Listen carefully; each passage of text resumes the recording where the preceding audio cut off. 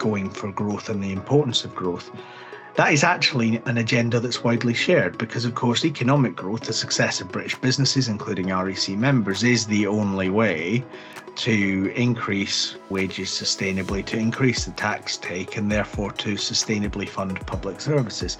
The challenge really as we go into the budget is not should we be going for growth, but how do you get there?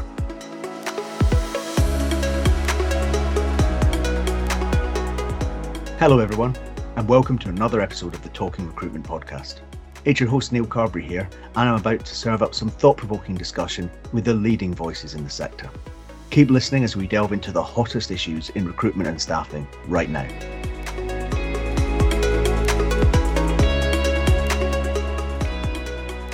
Hello everyone, and welcome to another episode of Talking Recruitment, the REC podcast. It's a real pleasure to have you along as we look towards big fiscal event in the middle of March. It's Chancellor Jeremy Hunt's budget, and we'll be taking apart the politics and the economics of all of that with our guest in just a moment.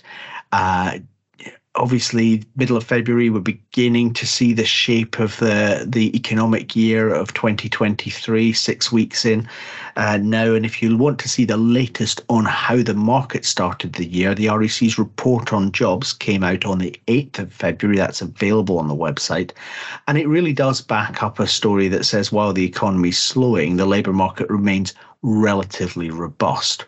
While permanent placements fallen back steadily over the last 4 months, the rate of fall has slowed quite significantly in January. And of course, that's falling back from a historically hugely high level in the spring, summer and early autumn of last year.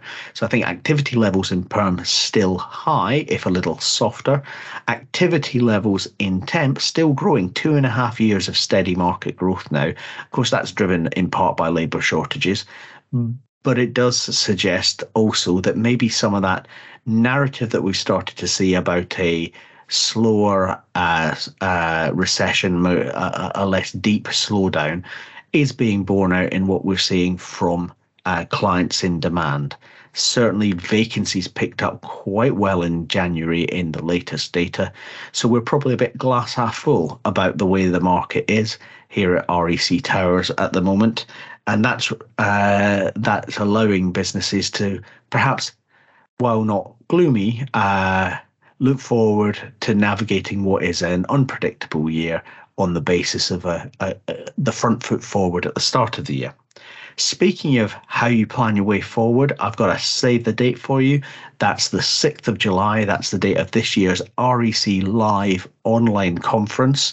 That is a hugely full day of inspiration, advice and guidance from business leaders, from leaders in the industry, from policymakers and from business advisors. Do book the day out to join us online from wherever you are on the 6th of July. And of course, every REC member who hasn't taken our compliance assessment in the last couple of years has to take the compliance assessment by the 30th of June this year. In doing that, if you'd like a little support, a little walkthrough of what's expected, do note that we're running a series of compliance workshops throughout the period up to June the 30th, and there's one running just on February the 16th. So if you'd like to lean in on that and just work your way through what's required and get some support from the team, that's a great place to start. Now, let's turn to the question of the day, which is we are in tumultuous political times. We are in economically deeply uncertain times, and we're in the run-up to the biggest fiscal event of the year, the spring budget. A lot on the Chancellor Jeremy Hunt's plate, and I'm delighted that we've been joined for today's podcast by Sam Beggs from the REC's campaigns team. Sam, welcome to the podcast. Thanks, Neil. So let's start by kind of rolling the pitch a bit on what Jeremy Hunt faces. What for you are the key challenges for him going into the budget? If we look at the kind of economy and politics, they're the sort of two areas where he's got sort of specific challenges. I think it's worth just noting that spring statements, as they're normally known, tend to sort of be economic health checks. They're generally an opportunity for the Chancellor to provide a bit of an update on progress that's been made from the previous budget, so the autumn budget. And we don't tend to see very much policy in them. Now, we've had lots of fiscal events happen more than normal in the last six months. And I think it's really telling that this is actually being referred to by government as a budget. I think that sort of reflects the economic reality, but also it probably tells us that we're going to get a bit more on the policy side than we would normally expect. So just to sort of dive into the kind of economy side of it. So just this morning, we had the ONS tell us that in 2022, we didn't enter a recession. And that is, while we didn't have sort of decline in the last 3 months of 2022, we also didn't have any growth. And I think we're still sitting, on 10% inflation. I think the kind of technicalities around avoiding recession aren't necessarily going to be reflected in how households and businesses are feeling right now. And that's a huge challenge for the Chancellor. He's got to keep spending down, but he also needs to focus on boosting growth. That's something that's been set out by the Prime Minister, and also really providing support. So that's a real challenge for him. And then you kind of move into the politics of it. And not only is he under pressure from the opposition, as we'd sort of expect, but he's also under pressure from his own backbenchers. So within the Conservative Party, there is a sort of a new group that's been formed. It's called the Conservative Growth Group. And that is led by Liz Truss allies. So you've probably started to hear they're quite pro-tax cut, but they're also interested in childcare support and in house building reform. And now I think that group, at the moment, the membership is intentionally secret. There are supposedly rumours that there might be around 50 MPs on that group, some of whom might be government ministers. So that will definitely be a worry for the PM and the Chancellor. But I think if they don't see concessions on those sort of key areas, then that group will really ramp up post-budget, and it could cause a real headache for the Prime Minister going forward.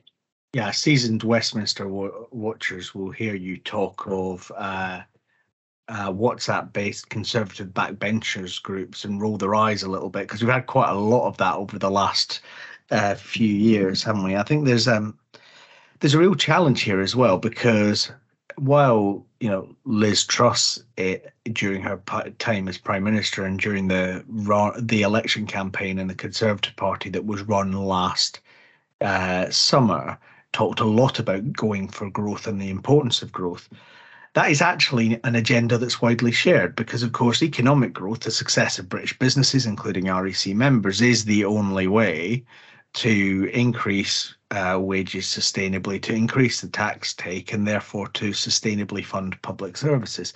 The challenge really, as we go into the budget, is not should we be going for growth, but how do you get there? And if you look at the Conservative backbenches and the kind of Trussite wing, there's definitely something there about, well, what you do is you cut taxes and you let the economy fly.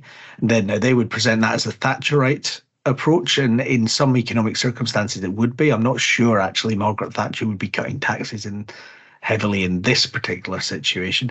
On the flip side, you've got both, to a certain extent, both the Johnsonite wing of the Conservative Party and the Labour Party, who are in different variations of the sort of levelling up stroke industrial strategy space, of what you actually need is to stay the course on the public finances and start making investments that might drive growth over the long term, especially in areas of the country which have been lagging behind.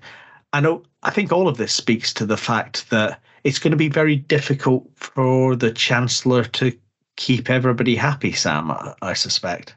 Yeah, I think that is very true. I think it's hard when you're Chancellor to keep everyone happy at the best of times, but particularly in this situation. I think his budget, we're likely to sort of see him building and framing it around the sort of 4 E's, which he set out last month. So sort of enterprise, education, employment, and everywhere.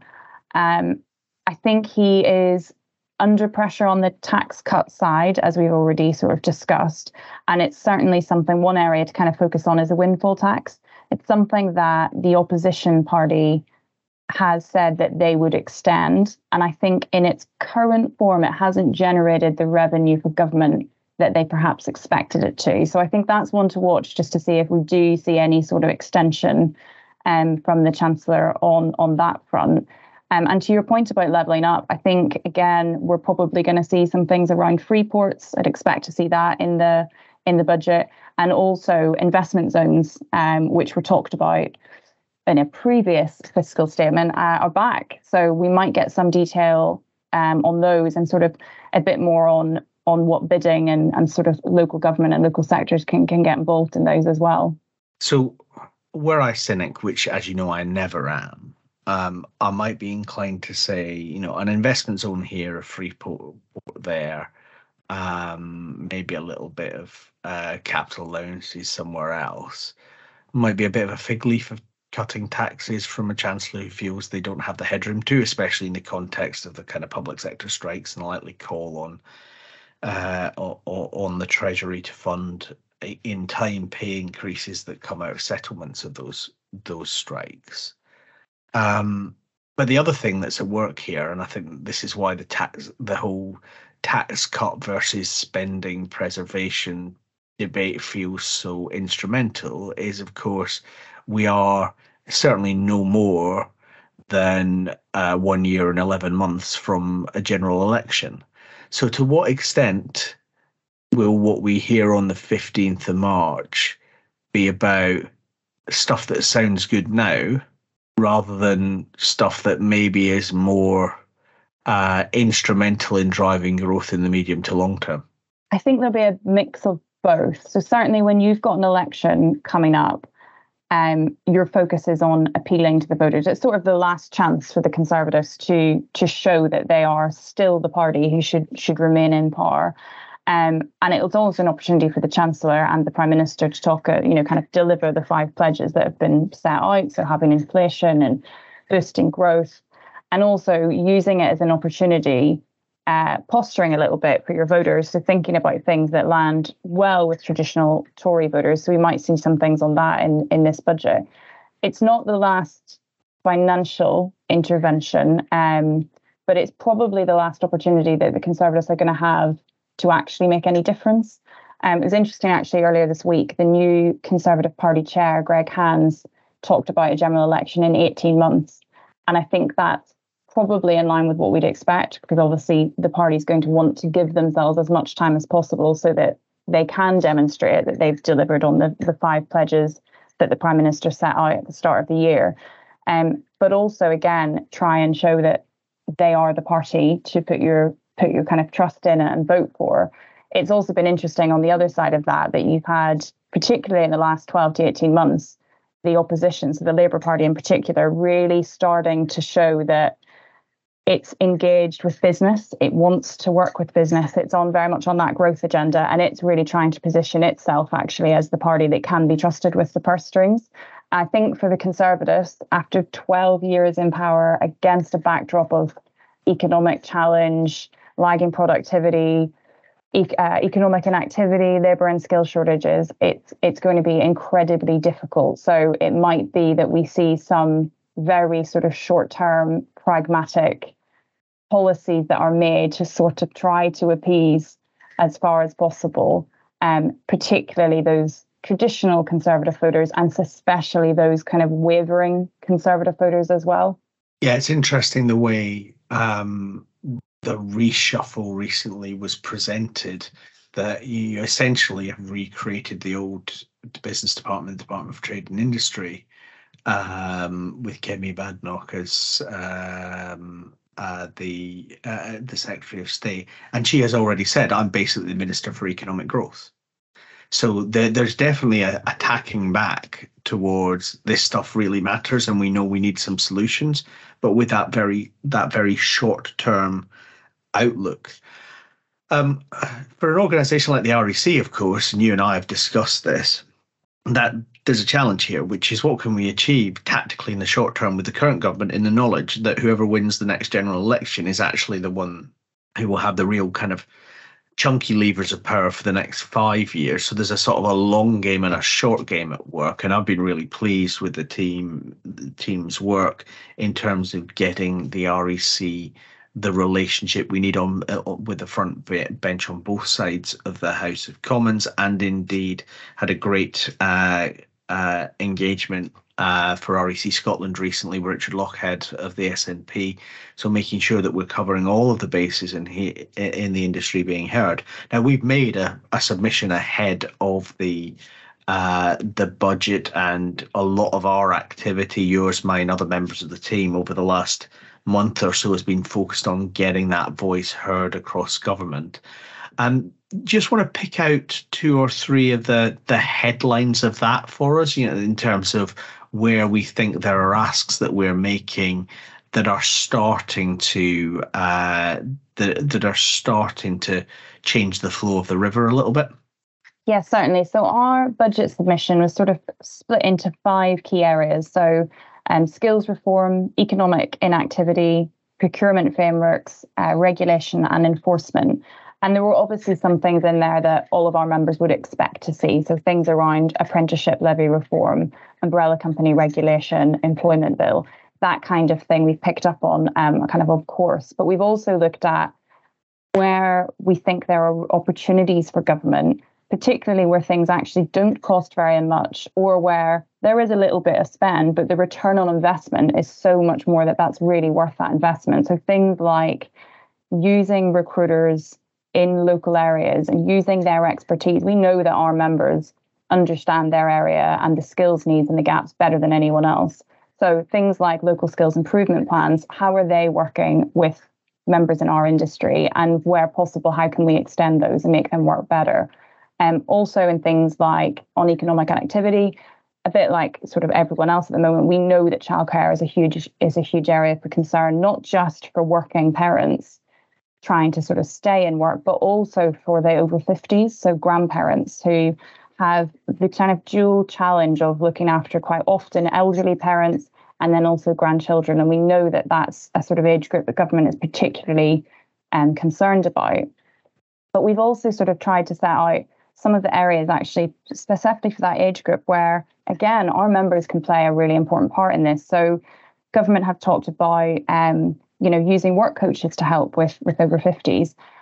And it's really important. We know that age group doesn't want to go into a job centre, and sort of burdening work coaches who are already overstretched with that, it's just going to lead to duplication. And actually, if you use the expertise of recruiters, they can play a role in helping to get that age group into jobs that are a bit more flexible and help coaching them sort of back through into the labour market. So it's really important that government works with our industry on that so that we can kind of get that right and get people and skills back into the labour market.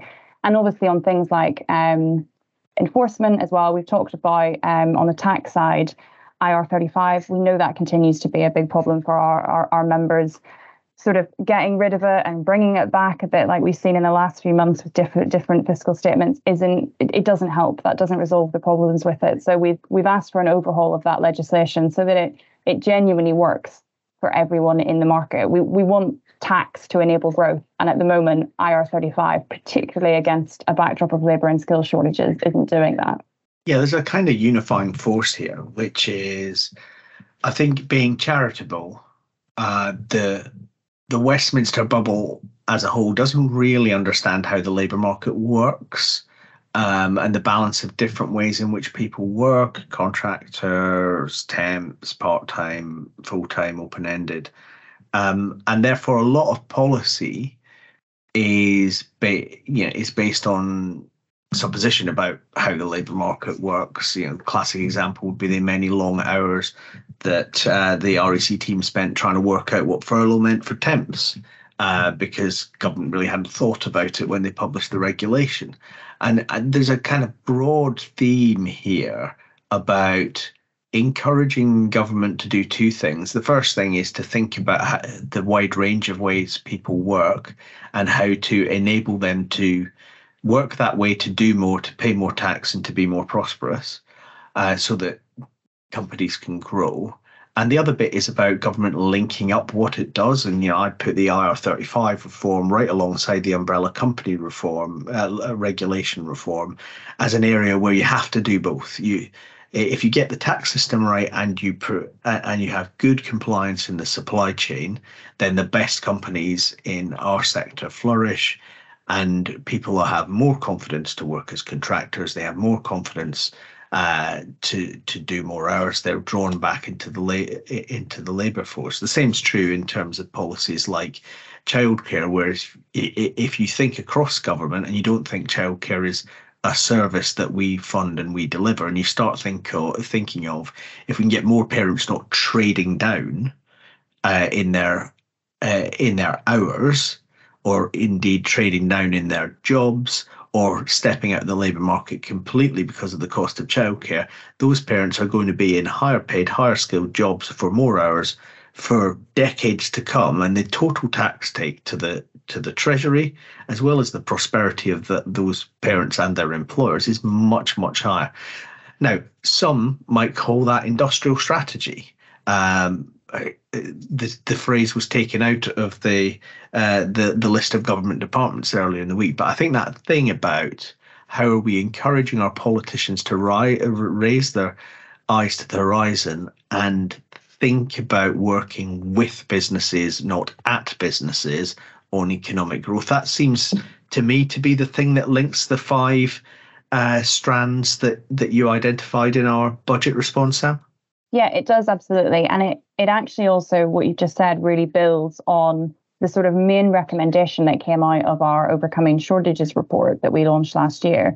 And the finding was actually what we heard from businesses was that they needed to work with government. They needed to feel they had that government support. And we intentionally made recommendations for governments and for businesses in that report because we know this is a joint issue. We do need to join up. And actually, I think the key for me, something that I would love to see reflected in the budget, and that kind of comes back to your point about understanding the labour market, is this thinking around workforce planning and the sort of long-term future workforce strategy that genuinely sits across departments and, most importantly, has insight from business and industry as well. And that's certainly something that I'm very much hoping to see in the budget, and we will continue to push for that across the board and to all parties in our engagements this year. Yeah, look, I think it's that's not about sitting around in a room and deciding who does what in the economy. It's about understanding the supply and demand that a modern economy is going to have for workers, and finding ways to give people sustainable pathways into the jobs that we need, and then to keep them in the jobs they need across the whole range of drivers, from everything from skills through to how do I get to work, through to childcare, through to what happens when I fall ill, because I think NHS backlogs are a part of the story of candidate tightness in this market.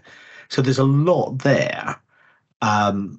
Which, maybe the proximity of a general election makes more difficult to leap ahead on. But I came away from our parliamentary reception last month, Sam, with a real sense of it's starting to twig for politicians of all parties.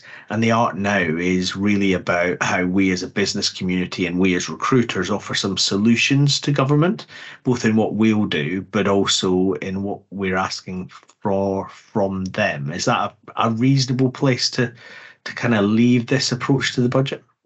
Yes, I think that's a really good point. And actually, it was really encouraging. We had a government minister, we had a shadow minister, and it was so encouraging to hear that although they come from different places, they were really genuinely sort of saying the same thing. And I think the point you made at the very start of this about growth, that is something that unites everyone. We all want that. That's good for business. It makes sense. And in a way, having that one policy that we're all working towards really helps with this. And I think because of what's happening in the economy, everyone is very focused on that. And I think that's going to be the key going forward. I think people are beginning to think much more long term. And what I definitely took away from that was that government and opposition actually really want to work with us and with business. To your point, they want It's not about kind of working at business. They genuinely want to hear the solutions. They want to hear from us and work on some of these areas. I think there's an understanding that they don't get the labour market in the same way that our REC members will do, because they are the labour market experts. I think there is that understanding, and that's why they are looking to us now to really feed in and to sort of help their thinking and their policy development. And again, it's part of the reason why when we do, produce reports and things, we are trying to make that point that REC members are genuinely here to help. We want the policies that work for our members and work for the industry as a whole. So we want to work with government, not against government. And I think that's the key. And look, right at the heart of that is, the flexible labour market, different ways of working is a real driver of growth and opportunity for companies and workers, and keeping that focus that we talk about making great work happen.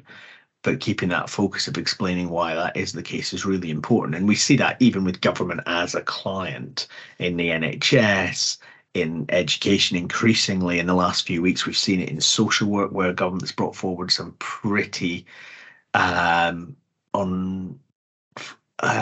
unattractive proposals that won't help them on social worker labour supply, and which I know your team's been working hard on, Sam, that this piece of educating politicians to have the effect they want on the labour market, working with us, working with REC members is really important. But I think, there's probably never been a moment where the right sort of set of advice from British businesses will be so welcome.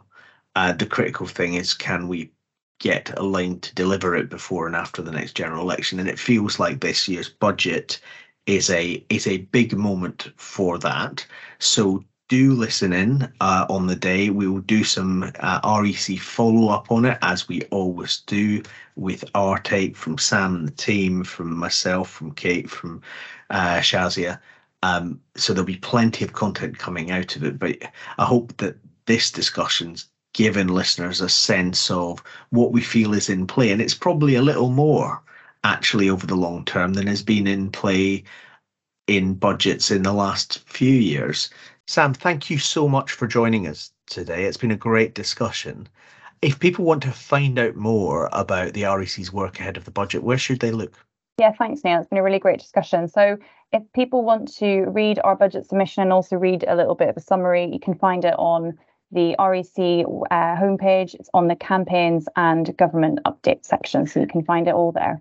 Well, it's a pleasure to have had you on today. Thank you for joining us, and thank you to all of you for joining us on this episode of Talking Recruitment, the REC podcast. If you've enjoyed this discussion, we've had an eclectic range of topics already this year. If you're interested in neuro-inclusivity in recruitment, episode 2 for this year is absolutely fantastic, with Ed from Optimise looking at the work we've been doing together on helping recruiters to deliver a more neuro-inclusive process. Or if we're thinking about the future of work and flexibility and how we tackle the skills crisis, episode 1 with Sonovate is absolutely fascinating on that. So take a dive in there if you're not quite done with your appetite for REC podcast content in this listen.